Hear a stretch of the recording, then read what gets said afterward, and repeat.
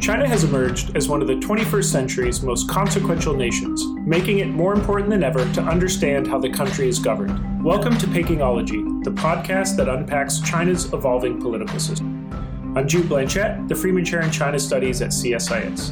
And this week, I'm joined by Kjeld Erik Brodsgaard, professor in the Department of International Economics, Government, and Business at the Copenhagen Business School. Today, we'll be discussing his recent co-authored paper, Corporate Governance with Chinese Characteristics: The Party Organization in State-Owned Enterprises, which was recently published in the China Quarterly.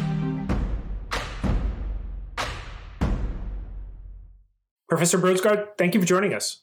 Thank you for inviting me. It's a great pleasure. Thanks, you. You would not know this, but actually this is the second concurrent podcast that is looking at party organizations in the economic space. By the time this podcast comes out, we will have done one with Daniel Kos at Harvard, who has a few recent papers looking at party building, party organizations in the financial banking sector, and a paper looking at party organizations in the private sector. So this actually builds quite nicely and sequentially. Before we dive into this paper looking at party organizations and the role of the party in SOE corporate governance, can I ask for a brief intellectual biography? I'm curious, you now have been working on China's political system, China's economy, China's bureaucracy and institutions for decades. But I wonder if you can rewind a little bit to how did you get into this field of study, and what or who were some of the intellectual influences on you as you were developing an interest and a skill set in researching China?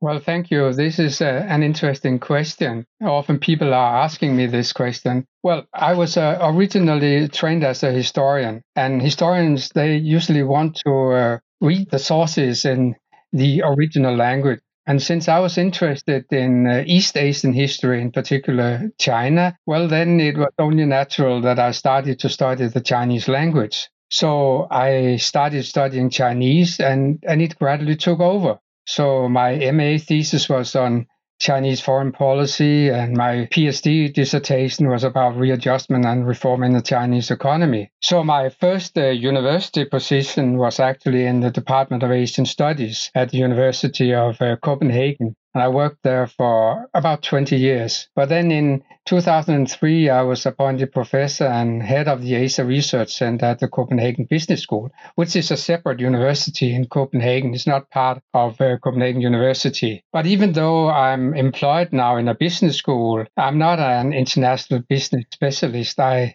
more regard myself as a historian, or what you perhaps in the US would call a political scientist. And this is reflected in my research. I have for a number of years focused my research on the Chinese Communist Party. I've done work on how the CCP is organized, how it's managed. I have in particular looked at issues such as cadre management and party reform, and I have worked extensively on key CCP mechanisms, control mechanisms, governing mechanisms, such as the nomenclature system and the biennial system and rotation of party elites.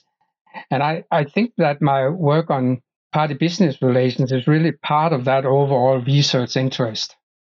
The paper we're going to discuss today is situated in this field of inquiry that's trying to understand how the Communist Party has been evolving over time. But to me, again, I work at a think tank. I'm not an academic. It's really fitting into this broader paradigm of the Communist Party's really expanding out its reach and engagement with all facets of society. I wonder if we can start, though, at the level of giving an overview on what may seem like something of a dry discussion, but is actually very important, which is on corporate governance.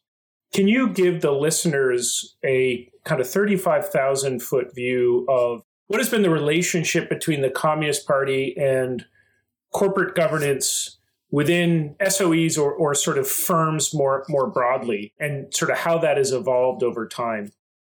Well, corporate governance became an important concept in Chinese enterprise management in the 90s.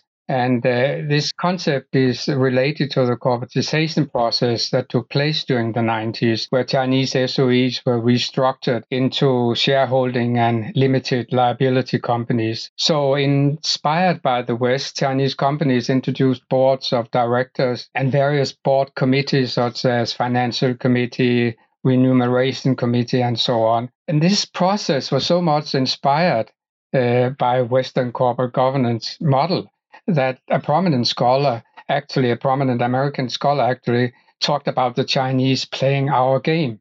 They were becoming like us. So there were strong isomorphic pressures. Boards were established with a chairman different from the general manager, and outside directors were included in the company board in Chinese companies. And this was all legalized in state laws and regulations, the company law, for example, the state assets law. So corporate governance, the system evolved during the 90s, in the early 2000s, with this tripartite structure of board of directors, board of supervisors, and a management team. But the CCP was not too happy about the development, about this process of convergence with the best practices.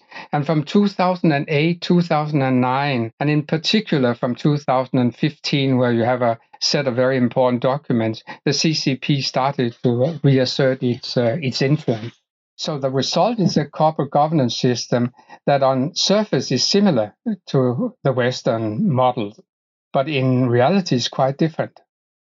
Can I ask you a quick follow-up question, and maybe something of a historical question, but in reference to the book Playing Our Game? When I was reading your paper, I made a few notes where there were, and as you mentioned, seemed to be reforms or the creation of systems of corporate governance that looked very much like they were in convergence with, I guess, what we would call Western corporate governance norms. I don't like the phrase Western, but I'll just use it here for shorthand, including in the early 2000s, I think it was 2004, setting up non-executive advisory, so boards, which very much looks like what we have in corporations here, to give some oversight. Was it true up until 2008 and 2009 that they were playing our game, but then the party saw where the development was going and reacted to that? The reason I ask this is there's a line of thinking that China was never really playing our game, and we were just blind to the ways in which the Communist Party was always intent on control. My own personal bias is to thinking it was a little bit more messy than that, and that if you're looking at the 90s and early 2000s, I think, but please tell me, the dominant logic was of corporatization and setting up structures of corporate governance that were really drawing inspiration from the West, and that simply the party made a course correction. Barry Naughton talks a lot about the emergence of more powerful industrial policy starting around 2006. So it feels like maybe sometime in the mid-2000s, there was a course correction to the left. I don't know what the right direction is that the party was making. So is that fair? Were they playing our game up until the point that they decided they didn't want to anymore?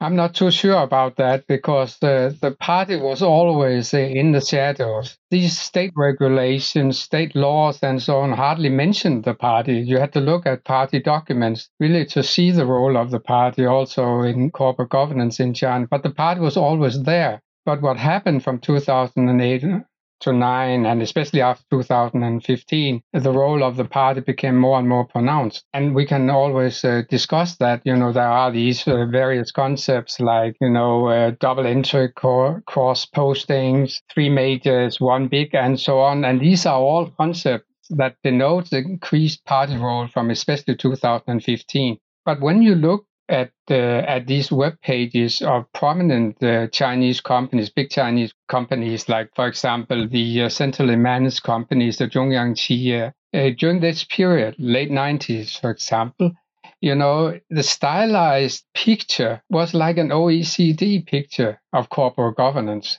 really. So it was portrayed like a stylized, I would say, Anglo-American model. But behind it all, you had the party, and that was not really clear. So you could say that the party advanced more and more, coming out of the shadows. I think Per Link has this notion of the party, the CCP, hiding in the chandelier and then coming out, and I think that really happened after 2015.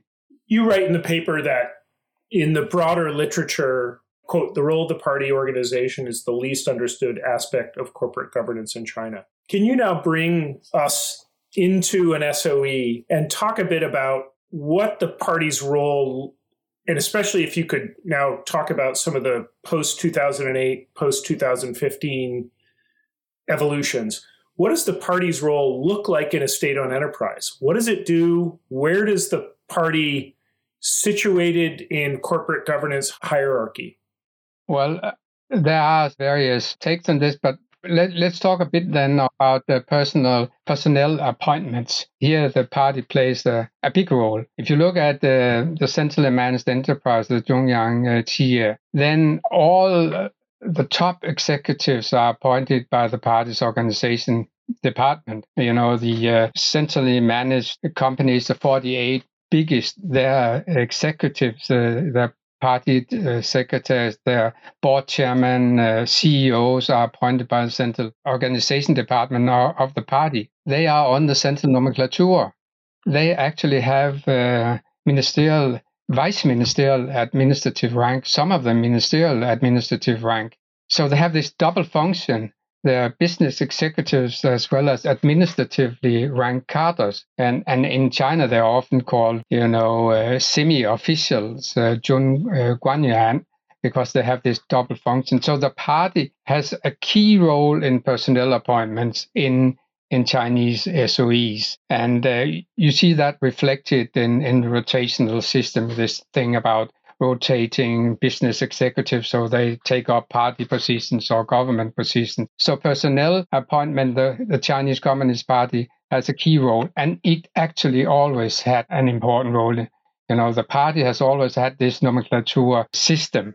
So it's becoming more and more clear that all these appointments are regulated, managed by the party. You can then also look at the party in relation to the company boards. And here the party, the CCP, has extended its role in relation to company boards in recent years. Now there's this stipulation, and this is really stressed in recent party documents coming from 2015 onwards, that all major decisions must first be discussed in the party organization of the company before being discussed in the board and before being implemented by the management team. This is called San Zhong Yi Da, 3 majors and 1 big. So all major decisions, all major issues, they need to be discussed in the party organization of the company first before being handled and discussed by the board. So the party has in this sense moved out of the shadows, and the political logic is becoming more and more pronounced. So what you have is this hybrid system of a market-oriented logic of enterprise reform combined with a party-oriented political logic. And this political logic is increasingly taking over. And it is important to note that you see this increased role of the party in party documents. And here you need to consult party documents in order to realize what is going on, because state documents hardly mention the role of the party, maybe a line or two, but not really, doesn't really unfold what is the role of the CCP in enterprise management. Here you have to study party documents. And when you study party documents, to really underline the centrality of the party. No major decisions are taken without the party being involved. Then you can, of course, discuss, what kind of party, because there's this, some companies that have party committee, the big companies that both have a party committee and a party group. So in one of these centrally managed companies, when you look at that carefully, it is the party group that is sort of the decisive CCP presence in the company. It's an interesting point that I think especially for foreign companies that had joint ventures or just foreign companies that had party organizations for a long time, their government affairs people were often just looking at what was coming out of the state council to understand, and of course coming out of the MPC. So basically, what are we legally mandated to do? And as you just pointed out, a lot of how you had to understand the evolving role of a party organization was coming out of a set of documents, which I think not a lot of, at least foreign companies, were paying much attention to, which was party documents. But that raises an interesting question, which is, and you talk about this in the paper, party regulations are binding on party members, but they're not necessarily binding on the host organization, right? Because it's not a law. It's not a statute of the PRC. How should we think about that conceptually? Because it almost feels like something you have to know through intuition. It's not just a matter of rule of law, because, of course, a party regulation on party building may have a significant effect to a company, but not legally so. I don't know if that is a clear question or if I'm just rambling. Well, I'm not a legal expert, but in my mind, party regulations, party decisions are as important as state regulations and state laws, actually. Sometimes they overrule them. Even minutes from a meeting among party leaders is important. So you have to take that into consideration, that behind this sort of appearance of state regulations, state laws, and so on, you have the party, and the party is regulated by its own set of regulations, and they're being revised all the time. And I'm pretty sure that non-party members are also managed and has to take into consideration these party regulations. For example, if you take the nomenclature system, the nomenclature system also includes non-party members. In theory, it wouldn't, because, in theory, only party members would be part of the nomenclature system, but all leading positions in China, even positions being filled by non-party members, are regulated by a nomenclature system. So you also see that, for example, that recently the party took over, the Central Organization Department took over the Civil Service Bureau, which was located in the Ministry of Human Resources and Social Security, in a state ministry. The party took over that bureau. It was transferred to the Central Organization Department, even though many civil servants are actually not party members, but now they are being regulated by the party. So you have the party here as a very, key institution. If you look, for example, at the way Chinese companies are managed, you will then see this double entry cross-posting system where you have the manager. Let's look at, the chairman of the board. The chairman of the board will always be the party secretary. It has to be the same person. But the chairman of the board will often also have other functions. If, for example, look at CNPC, the big oil and gas company here, Dai Ho Liang, the chairman of the company, he serves as a party secretary in the company, but he's also chairman of the listed company. And the general manager of CNPC, Ho Qijun, he concurrently serves as a party secretary and vice chairman of the board. And when you look at the board, you have this, merging and cross-posting. And this is not only in business, you also see that in politics. In most provinces, the party secretary will also be chairman of the Provincial People's Congress. And the Provincial People's Congress is actually a state institution. It's not a party institution. But you make the party secretary chairman of that Congress, People's Congress, in order to make sure that the party controls, state legislation and state appointments. You just mentioned cross-posting. I wonder if you can unpack something you discuss in the paper, which I have to admit I had seen referenced before, but didn't understand its importance until reading this paper. And this is the idea of bidirectional entry cross-appointment. Can you describe what that is and how does that operate to extend the reach of the party in companies? Well, this is a concept that you really see stressed in Chinese documents. And it, again, about making sure that the party controls these companies, by having cross-posting, by making sure that the party secretary is also chairman of the board. And we all know that the party secretary is the most important person in the company. He's the Basho. He's more important than the chairman. Peking University's party secretary is more important in terms of ranking than the president. You have, this merging of functions. The party secretary is the same as the chairman of the board, and that chairman of the board will also have other functions that makes it possible to centralize all decisions and decision-making processes. But it's not only in business, you also see it in politics. As I mentioned, but the party secretary in most provinces will also be head of the provincial People's Congress, and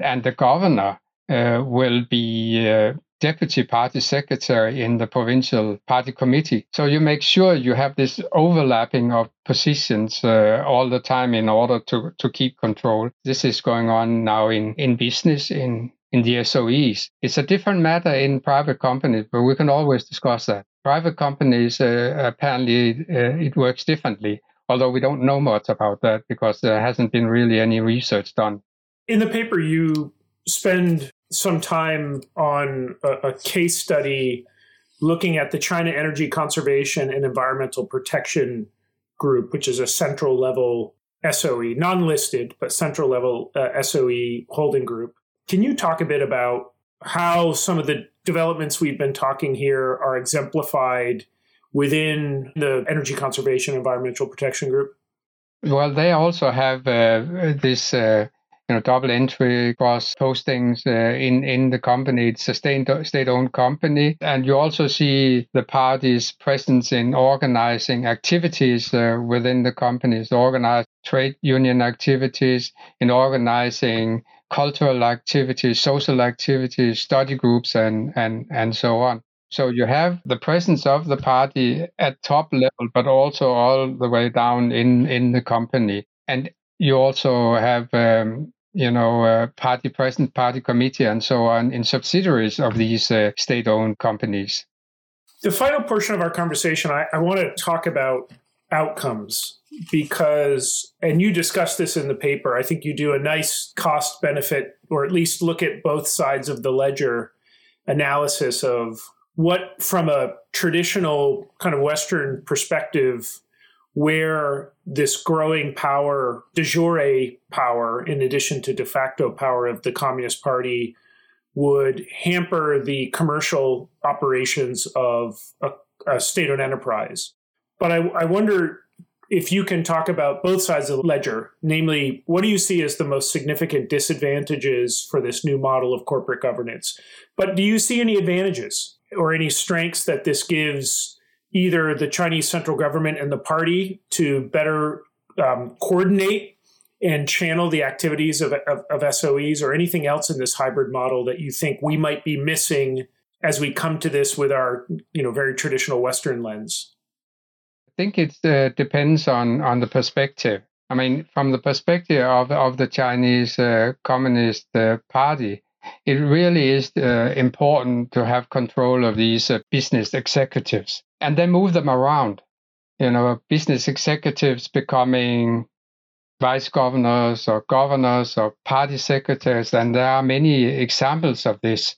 For example, Yuan Jiajun, who was just appointed Chongqing party secretary, and before that he was party secretary in Zhejiang, a rising star. He's now a member of the Politburo, and probably, I suspect, he will enter the standing committee in 2027. His background is in aerospace. He was a senior vice president in China Aerospace Science and Technology Corporation, and one of the most clever people in that corporation. He designed the Beidou system, GPS system. He ran the manned space program and was high profile, the vice president in China Science and Technology Corporation. Then they rotated him to Ningxia to become vice chairman. From the party's perspective, it makes sense because people like him, they are part of this iron triangle, and they are a pool of coming leaders, so they want to recruit them. But from a business perspective, it doesn't make sense. It was a loss for China Aerospace Science and Technology. It doesn't make sense from a business perspective. But from a party perspective, it makes sense. And you have many examples like that. There are several of these newly appointed members of the Politburo. Ma Xingwei, the party secretary in Xinjiang, he also has a background in aerospace. Jiang Guoqing, the party secretary in Liaoning, at least 3 of them. In the wider Central Committee, you have at least 24 people who have a background in aerospace in leading positions. Most prominent, Jiang Qingwei, the party secretary in Hunan, who I thought would have become member of the Politburo, but he didn't. But he is also one of these prominent people. So you have increasingly the party using this pool of very promising and able leaders and transferring them into government and party position. So from the perspective of the party, the perspective of power and control and so on, it makes sense. But from a business perspective, it doesn't make sense. And when they are running a company like China Aerospace Science and Technology or an oil company, how seriously, how much are they thinking of the benefit and the development of the company rather than, their future career possibilities?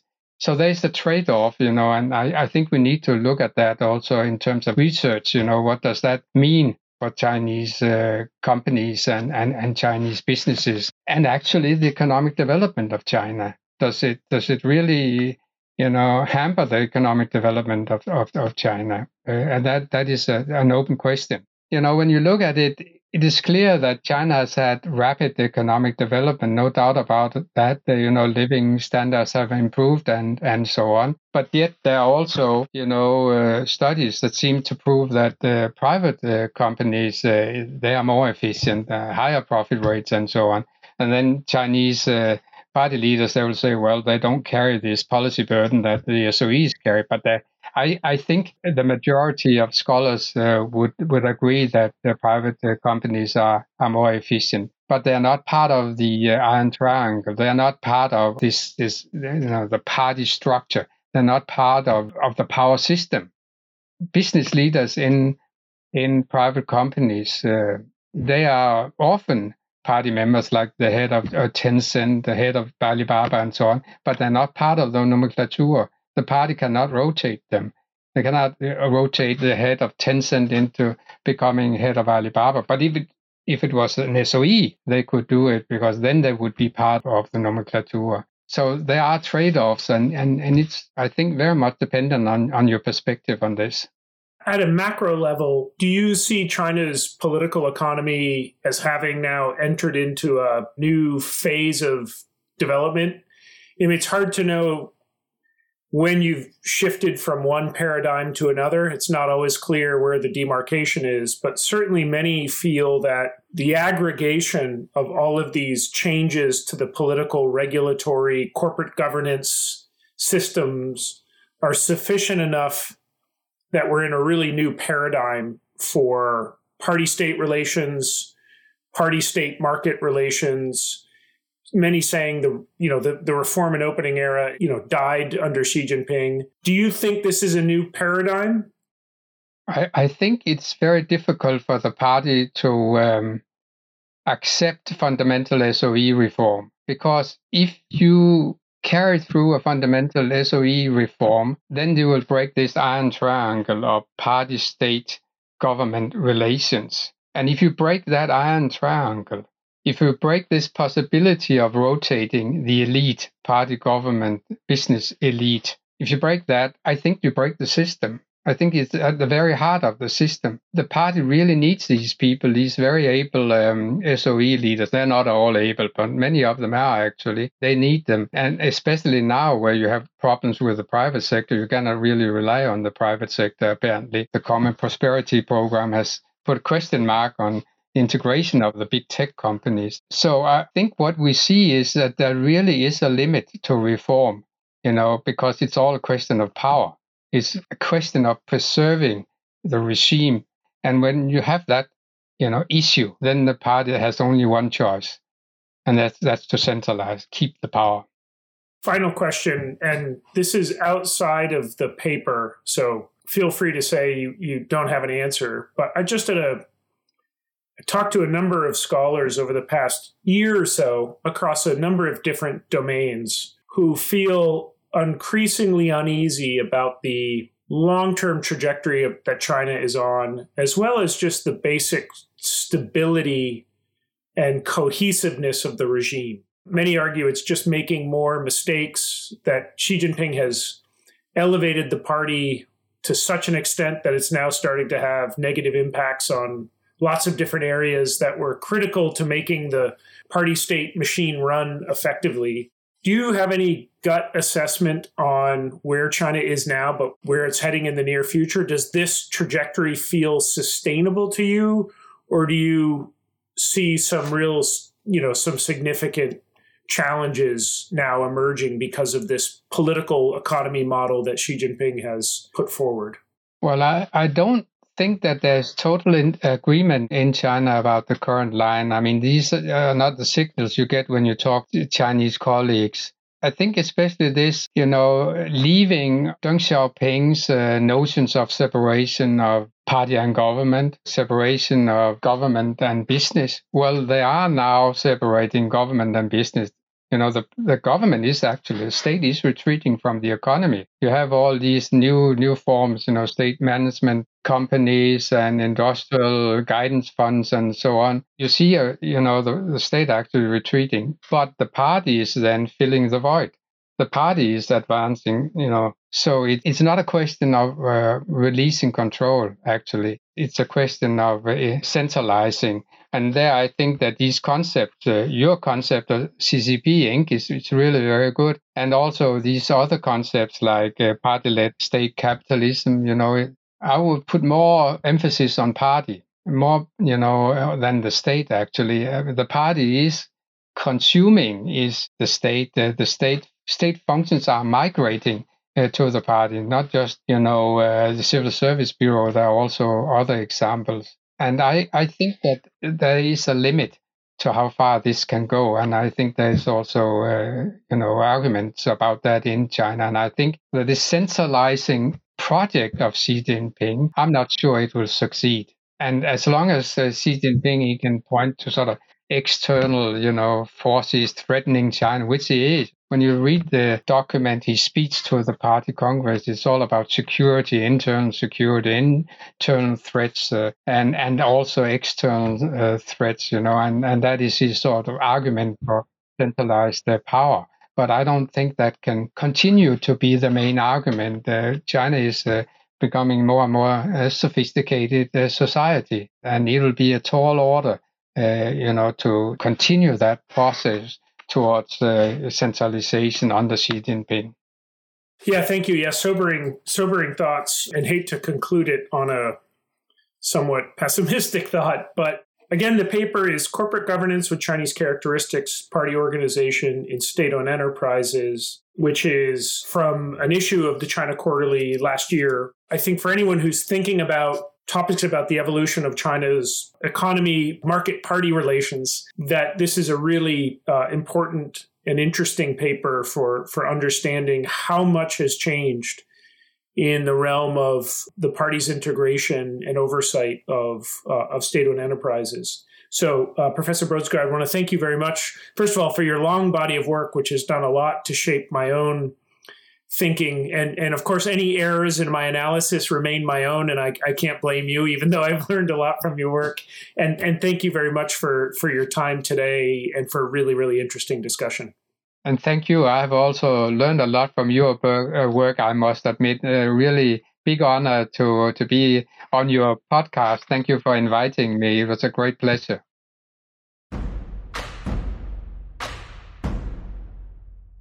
If you enjoyed this podcast, check out our larger suite of CSIS podcasts. From Into Africa, The Asia Chessboard, China Power, The Trade Guys, Smart Women, Smart Power, and more. You can listen to them all on major streaming platforms like iTunes and Spotify.